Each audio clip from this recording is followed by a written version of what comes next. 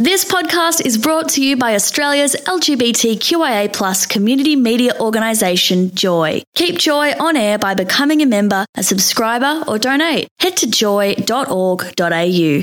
Joy, a diverse sound for a diverse community. This is another podcast of World Wide Wave, the international LGBT news and current affairs show, every week on Australia's first LGBT radio station, Joy 94.9.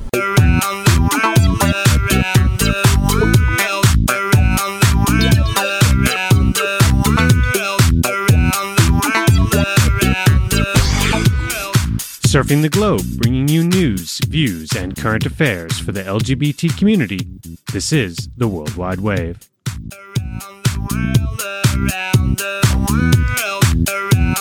It's the show that takes you around the globe, one queer story at a time. It's World Wide Wave, Joy's international news and current affairs show for and by the LGBTI community.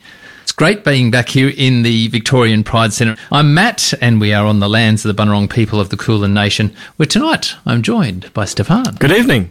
Good evening. Good evening. And a wave of anti-LGBT hate is sweeping across formerly safe countries from the UK to Canada, New Zealand and Australia. The amplification of hate across multiple platforms, from blogs to mainstream media or social media, gives it a global audience. Many of the origins appears to be in America. But is it fair to point the finger, or has social media just given a platform to a problem that has long been present? This extremism has been driven by a mix of religion, nationalism, technology, commercialisation of news and sexual politics.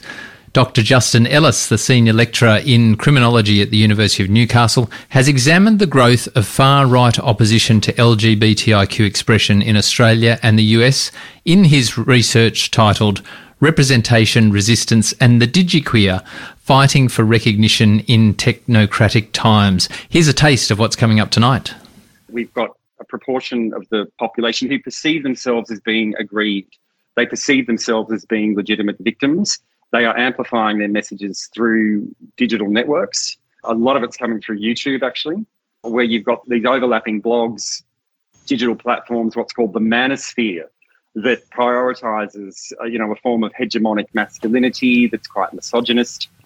It can range from, nationalism to right-wing extremism to white supremacy.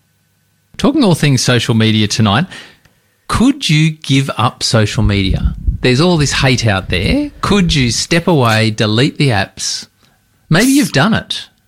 Tell us how you weaned yourself off this. If you did, that keeps grabbing you. But would you just delete it if you are the recipient of hate, or would you delete it because it might be fueling hate for other people at some point, and you're part of it? Well, you do get some of these, some of the high-profile media people who have, deleted their Twitter accounts. I remember in the marriage equality debate in Australia, I had to take some time off. I just stopped looking at social media and didn't open up. But it's kind of become this go-to, isn't it? If you're not, it has. I mean, it's what you scroll through. That's what people do first thing in the morning when you grab your phone. You just catch up on what you've missed overnight. Like so much stuff happened overnight. So could you give it up? Drag queen storytime has become the latest target for anti-LGBT hate. Highly organised groups seek out events run in local libraries and community centres, then cause such a heightened state of fear through online threats that local council then call the events in the name off in the event of protecting their staff and visitors. Dr. Justin Ellis is a senior lecturer in criminology at the University of Newcastle and has been researching the online fight for and against recognition of LGBT people. As we have seen increased attacks, both physical, verbal and online, against the LGBTIQ community in Australia, we asked Justin how he maps this back to the USA. In the US, one of the main levers of conservative groups and anti-LGBTQ plus groups is the notion that same-sex attracted men, for example, are a threat to children. This is underscored by religious ideology that's been perpetuated through criminalisation and pathologisation. So even though we've seen decriminalisation, depathologization in recent years of same-sex conduct, we've had enfranchisement with same-sex marriage, anti-discrimination legislation, and so on. We see these legacies of stigma coming to the surface, and I guess my research focuses on what are the particular conditions that lead to this rise in hate. But definitely at the moment, they are coming out of the US and they're being amplified through this hyper legislation against drag, for example, and obviously the debate over transgender people's access to medical care and a whole range of other aspects of what they're dealing with. If we take drag queen story time, which is, I guess, a hot button issue at the moment, but probably wasn't even around, 12 or 18 months ago here in Australia anyway, why is this such a lightning bolt issue? And at the same time as we're sort of celebrating, Barry Humphries and his life and his female persona of Dame Edna Everage, it doesn't seem logical. It doesn't, and you raise a really good point, Matt. We've got this incongruity, as I said, same-sex marriage, anti-discrimination legislation, the decriminalisation of consensual male same-sex conduct, and we've had drag for, forever, living memory at least. And then the other point that I always think of is children's pantomime, and I'm bringing that in because obviously Dame Edna Everage and other Danny LaRue, comedians and performers have done drag for, as I said, in living memory and a lot longer before that. And I think the pantomime aspect is particularly interesting because pantomimes are performed in front of children where there would be men in drag and impersonating women or what have you. So I think that we're and back to the lineage of drag queen storytime, that started in San Francisco in 2015. Those shows were being conducted without any threats, without any protests up until about 2018. And then we see this big uptick going through to 2020, and then COVID hits and we have this big pause. There's been a resumption since COVID, but I think the big factors that were coming into play, I think Trump may have, fire starters. Well, his presidency started in 2017, went through to the end of 2020. And I think that what we've seen through what we call the Trump effect, where political figures, public figures, are permissive of violence. Trump was glorifying violence on Twitter. So this does have an impact. Research shows that incidents online against racial and ethnic minorities in London, for example, can lead to in-person attacks. My research shows with Drag Queen Storytime that it also happens the other way around. You'll have someone from InfoWars, for example, an alt-far-right website. They'll turn up at a library with their camera on. They'll film the altercation that they have generated. They might ask the drag queen for their real name, and then what they do is post the video online. They dox that performer, and then they amplify the hate online as well. So one of the issues I think we're facing in terms of educating people, particularly political actors, is that there's this huge criticism of social media. There's a big criticism of big tech. They're not doing enough, and they're not doing enough to moderate hate speech in a timely manner, so it goes through the network and other networks. But the other point is that it's happening the other way around, and I think the third dimension is mainstream media like Fox News and Sky News, who are perpetuating misinformation, whether it's about Dominion voting systems, for example, the defamation case that's just been settled in the US, or in Australia, feeding climate denial, as ACMA have just found with Sky After Dark on Sky News. So I think we've got lack of moderation, we've got amplification of hate by political actors that provides this permissiveness, and then we've got that going through traditional media adversarial framing as well. It's easy to sort of blame Donald Trump, I guess, and the Trump effect. Was it happening before and just less visible, more hidden? And Trump has sort of given permission for people to, really push and share those views? Yeah, I think this is a really good question, Matt, and it's not one that I can necessarily answer in relation to my research, because most of that is picking up what's happened from, say, 2015 and going into the present. But I think that you're right, and that's one question that I'm definitely scrutinising in future research, both here and in the UK, is the extent, what I'm calling, the revelation, in that we've got a proportion of the population who perceive themselves as being aggrieved. They perceive themselves as being legitimate victims.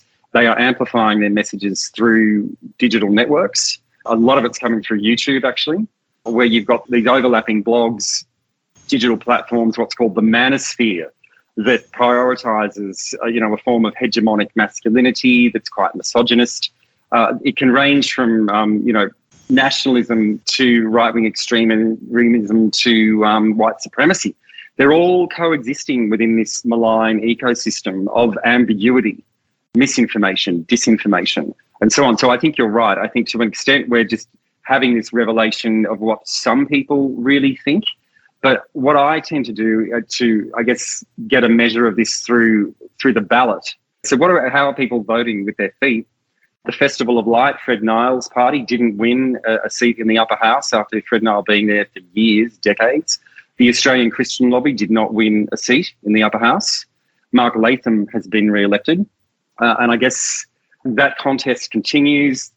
He sent a homophobic tweet allegedly relating to Alex Greenwich, the out gay member for Sydney. Alex Greenwich has filed a defamation suit. Latham is refusing to apologise. So it's interesting that a lot of norms are being tested through defamation at the moment. And I think that speaks to the lack of moderation online and what big tech really need to do to come to the party in a timely manner. Dr. Justin Ellis, Senior Lecturer in Criminology at the University of Newcastle, with us on Joy 94.9.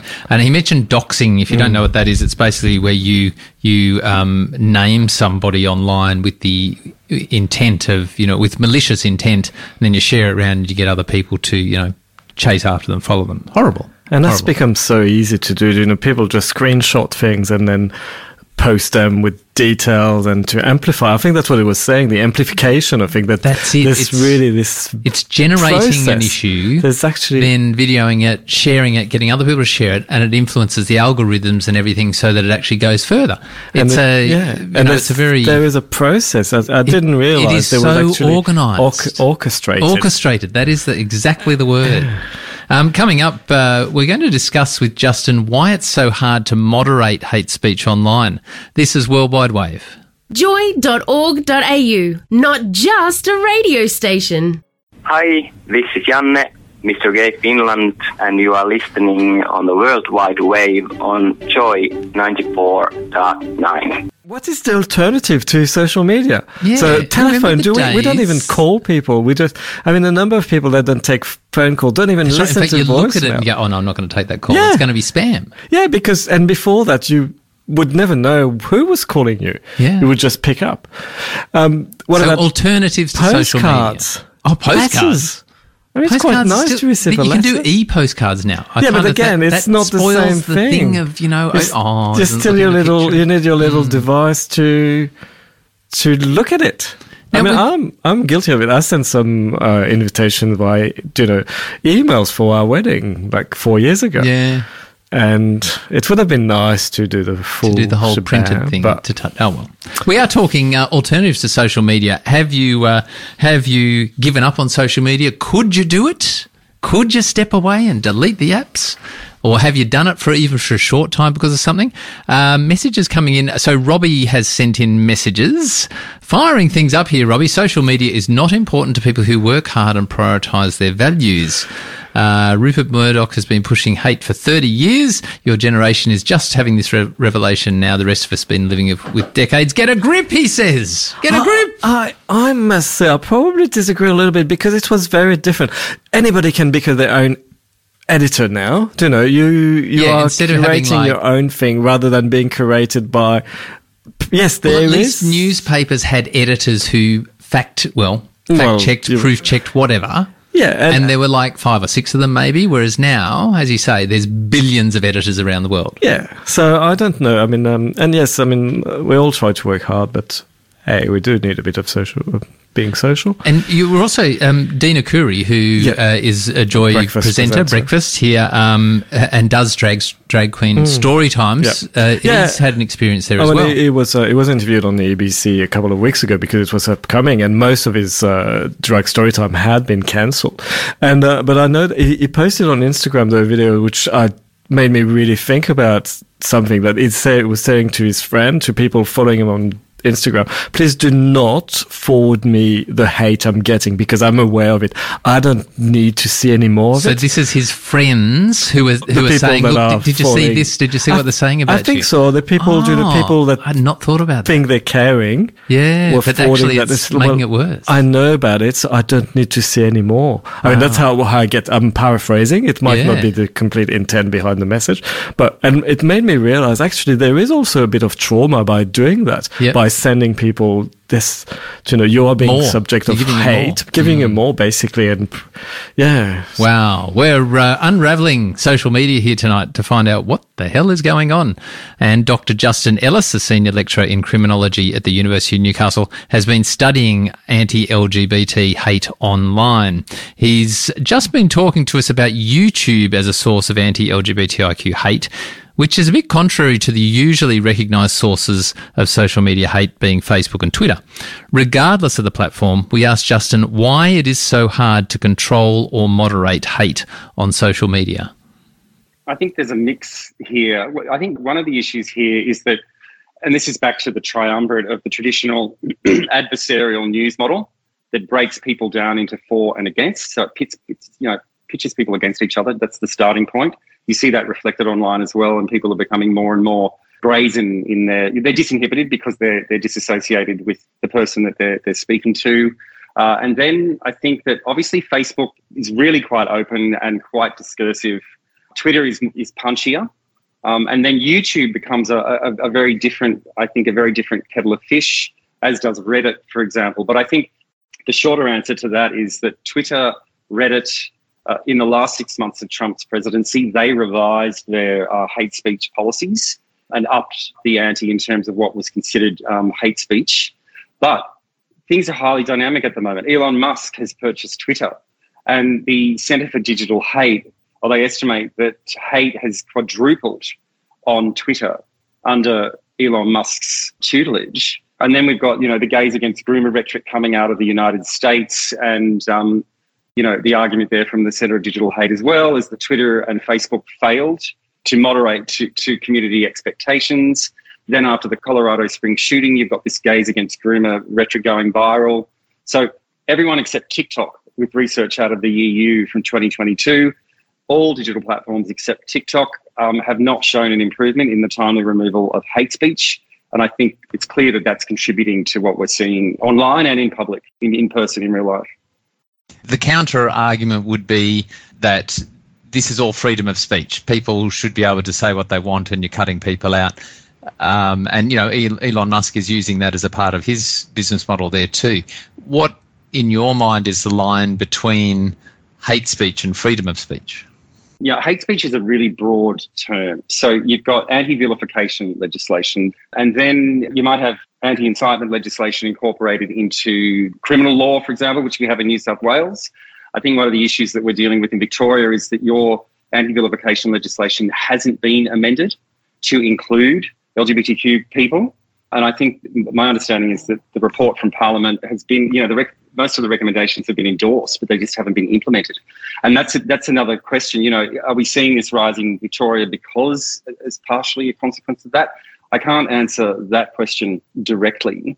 But the other thing that we're seeing online is, I guess, freedom of speech. It's my freedom. I can say what I want. Well, you can't actually say what you want because freedom of speech needs to be balanced with other rights.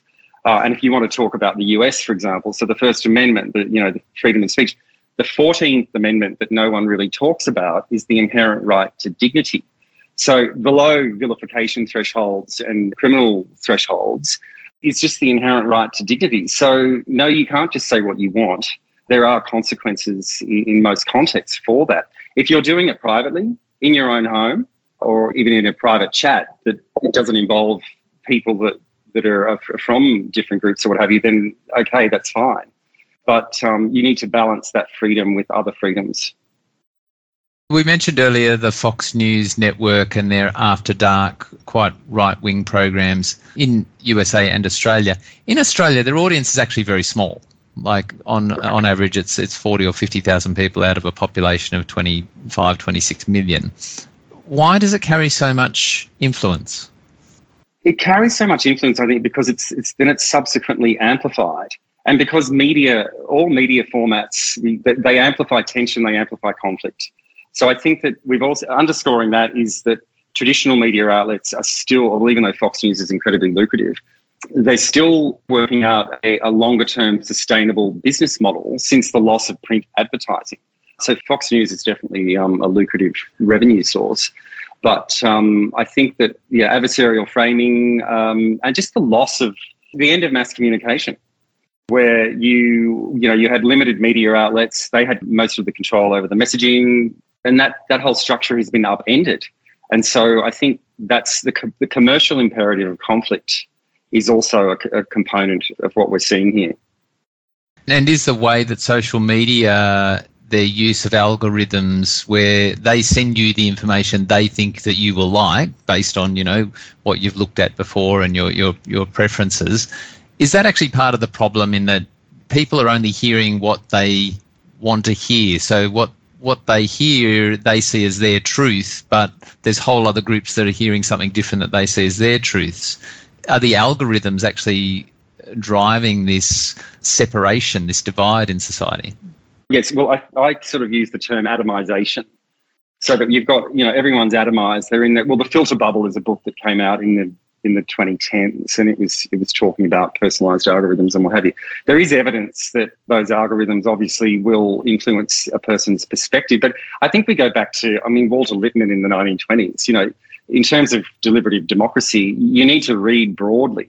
So yes, the answer to your question is whether it's algorithmically driven or not. If you're isolated and you're only getting one source of information and you're not checking the validity of that information, then that's likely going to colour your perspective. And then you've got a whole other range of factors as well. So you might be online, and then you've got other isolating factors. You might not be going out. COVID. This was part of the COVID problem. It intensified people's focus online for obvious reasons. And that disinformation, misinformation network, captive audience was like it was on steroids. And I think that, that lack of a common experience, because we're not consuming the same media. 20 years ago in Sydney, I think there were 5 free-to-air TV channels. I don't know if cable news was around then. And I knew as a lecturer then that, you could go into a lecture hall and just from scanning the newspaper, looking at the television program, you go, okay, so I can go in and I can probably pitch, Minority Report was on. So, half the students will have watched that, some will have watched another program.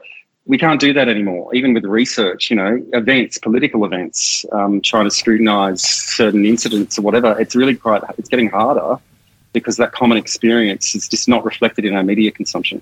From the University of Newcastle, that's Dr. Justin Ellis on Joy 94.9. The commercialisation of hate. So we've sort of talked about that ability to create an issue and then get a whole group of people to push it out. There's also the money behind it. So where you get Fox After Dark in America, you probably say Sky After Dark here, and pushed out for free to the regions. And you make outrageous statements, which is then again projected on social media and pushed out. I mean, I know that one of the texts was, we had Murdoch and pushing this kind of thing for years, but how is that? I think it's getting worse. So there seems to be less control. Once you put it online, it can go anywhere. And if you want to share, it's going to, within these, it's the interconnected networks that are pushing on whether your, beliefs are left or right or whatever. There are groups who are pushing stuff out. And we never used to be able to replay TV. So I guess it would come and go, or unless it was a special edition, you would move on. But now you can stream it, you can do it on demand, you can, you can play to your social media. So I guess it amplifies even more this kind of messages. Coming up on Joy 94.9, Justin explains how visibility is both helping and harming LGBT rights. This is Worldwide Wave. Our diverse communities have one home. Joy. In every country, masculinity here is a highly valued prize. In every corner of the world. I'm fighting for rights of LGBT people in Nigeria. Breaking news and current issues. The LGBT community has definitely pulled together here in Orlando. Mixed with stories of everyday people. I'm a gay man. All with one thing in common: They're part of the world's diverse LGBTIQ community. Speaking from Ukraine. Mongolia. In Malaysia. Speaking from France. In South Africa. Uruguay. Speaking from Jordan. Slovakia. From South Korea. Every week we bring you stories of the rainbow community across the globe. Worldwide Wave. Tuesday Dzień nights. dobry. I am Kylie from Poland. It's great to have a place like Joy 94.9, where we can talk about trans issues from across the globe on a worldwide wave. You're on Joy 94.9 on the show that takes you around the globe, one queer story at a time. It's Worldwide Wave. Special hello to everybody listening to us on podcast. You can subscribe to receive our podcast automatically. Either go to joy.org.au/Worldwide Wave or iTunes or your favourite podcast platform, and don't forget to leave us a review. And we've had a message in. PJ sent us a message. Honestly, social media has probably been the worst invention of mankind. In the history of mankind, there has never been a more poisonous and destructive tool to the social and moral fabric of society. People have never been more connected and more lonely today. Wow, PJ, that's quite... you've got some pretty strong views on that. Look, there's much of that I do agree with, but I also note that there's some good sides to social media, how it's able to connect people across the globe. And, I mean, we sort of find out stories and things to pursue here on the show. So, interesting. If you've got alternative views to PJ, or perhaps you agree wholeheartedly, could you still give it up, though? It is not unusual for young people to hold different, even polar opposite views to their parents. This is perhaps even more dominant when it comes to the online world, where younger digital natives are much more at home than the generation before them. And on Worldwide Wave, we often ask guests about where young people fit in an issue, as that can be an indicator of what the future holds. Our guest from the University of Newcastle, Dr. Justin Ellis, is on the record believing increased LGBTIQ visibility, particularly in younger generation, is the double-edged sword. We asked him to explain. Increasing hate at the moment, online and in person and the other way around. And at the same time, you've got these enfranchisement through same-sex marriage, decriminalisation of same-sex conduct, and anti-discrimination law.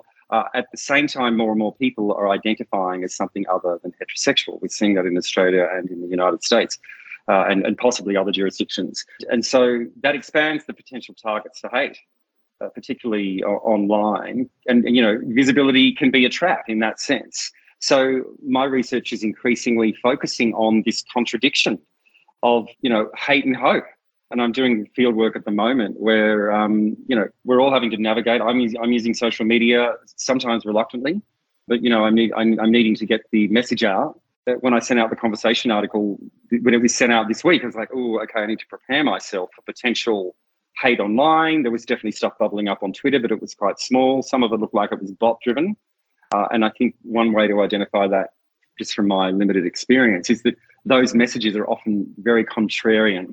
So one aspect of the message will be related to the topic that you're talking about. Another one will be completely unrelated, and it's confusing. It's a form of interference.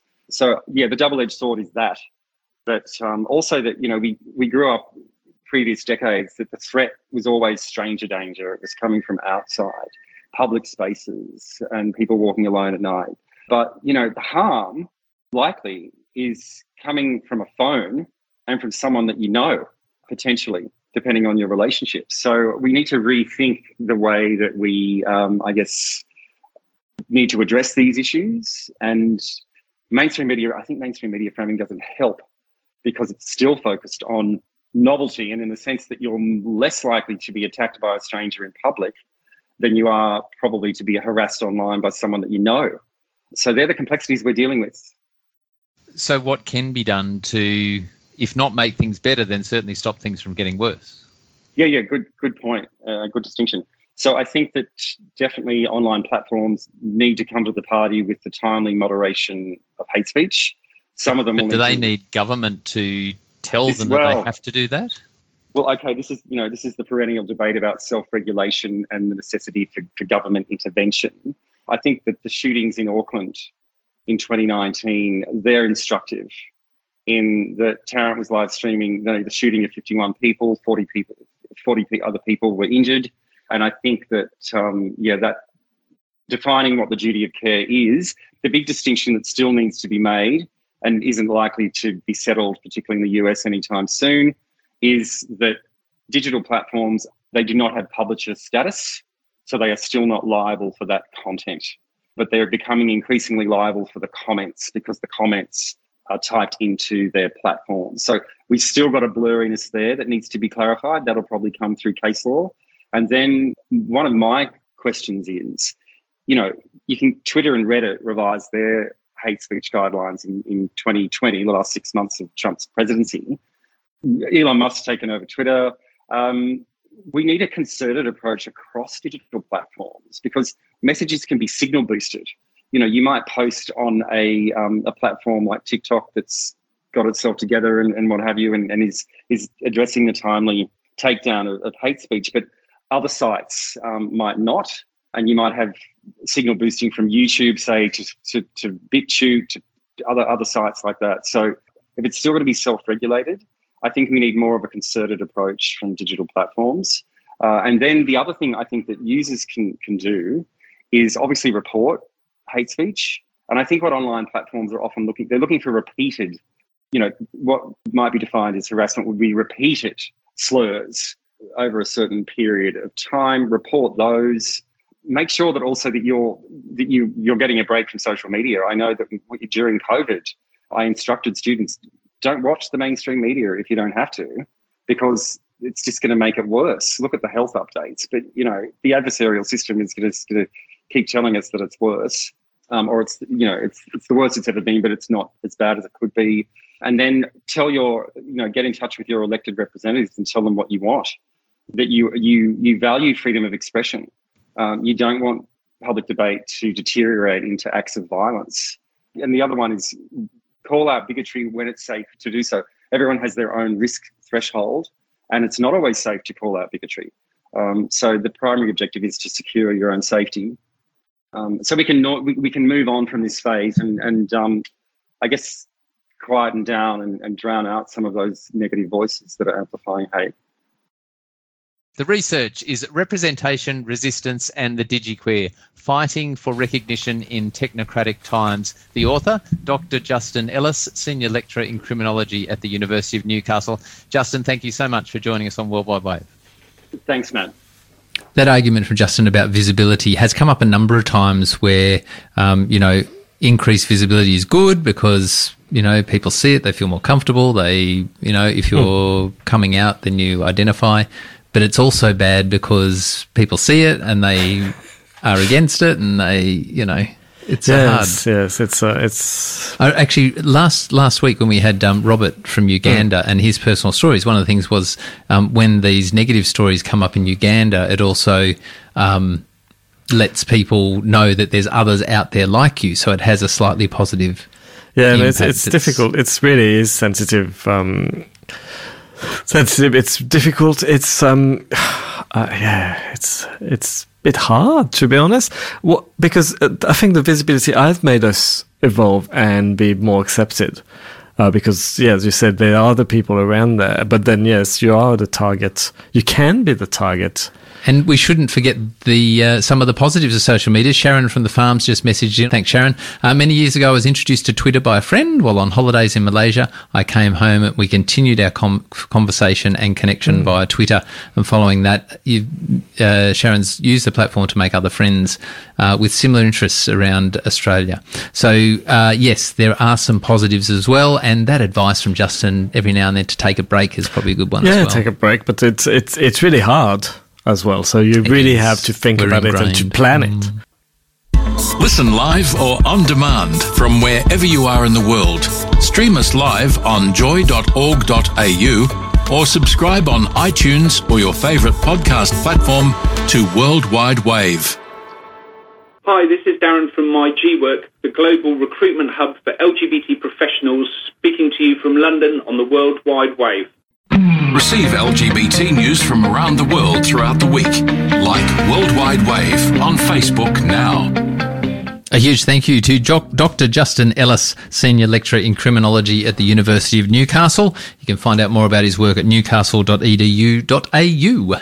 And thank you so much for the messages on Facebook. We have Francis, Liz, Richard, Phoebe, and a lot more that have joined or interacted with us on Facebook this past week. And Sharon and TJ and Robbie on SMS. Thank you very much. And behind the scenes, our podcaster Peter and our social media master Dean. Catch you next week on World Wide Wave.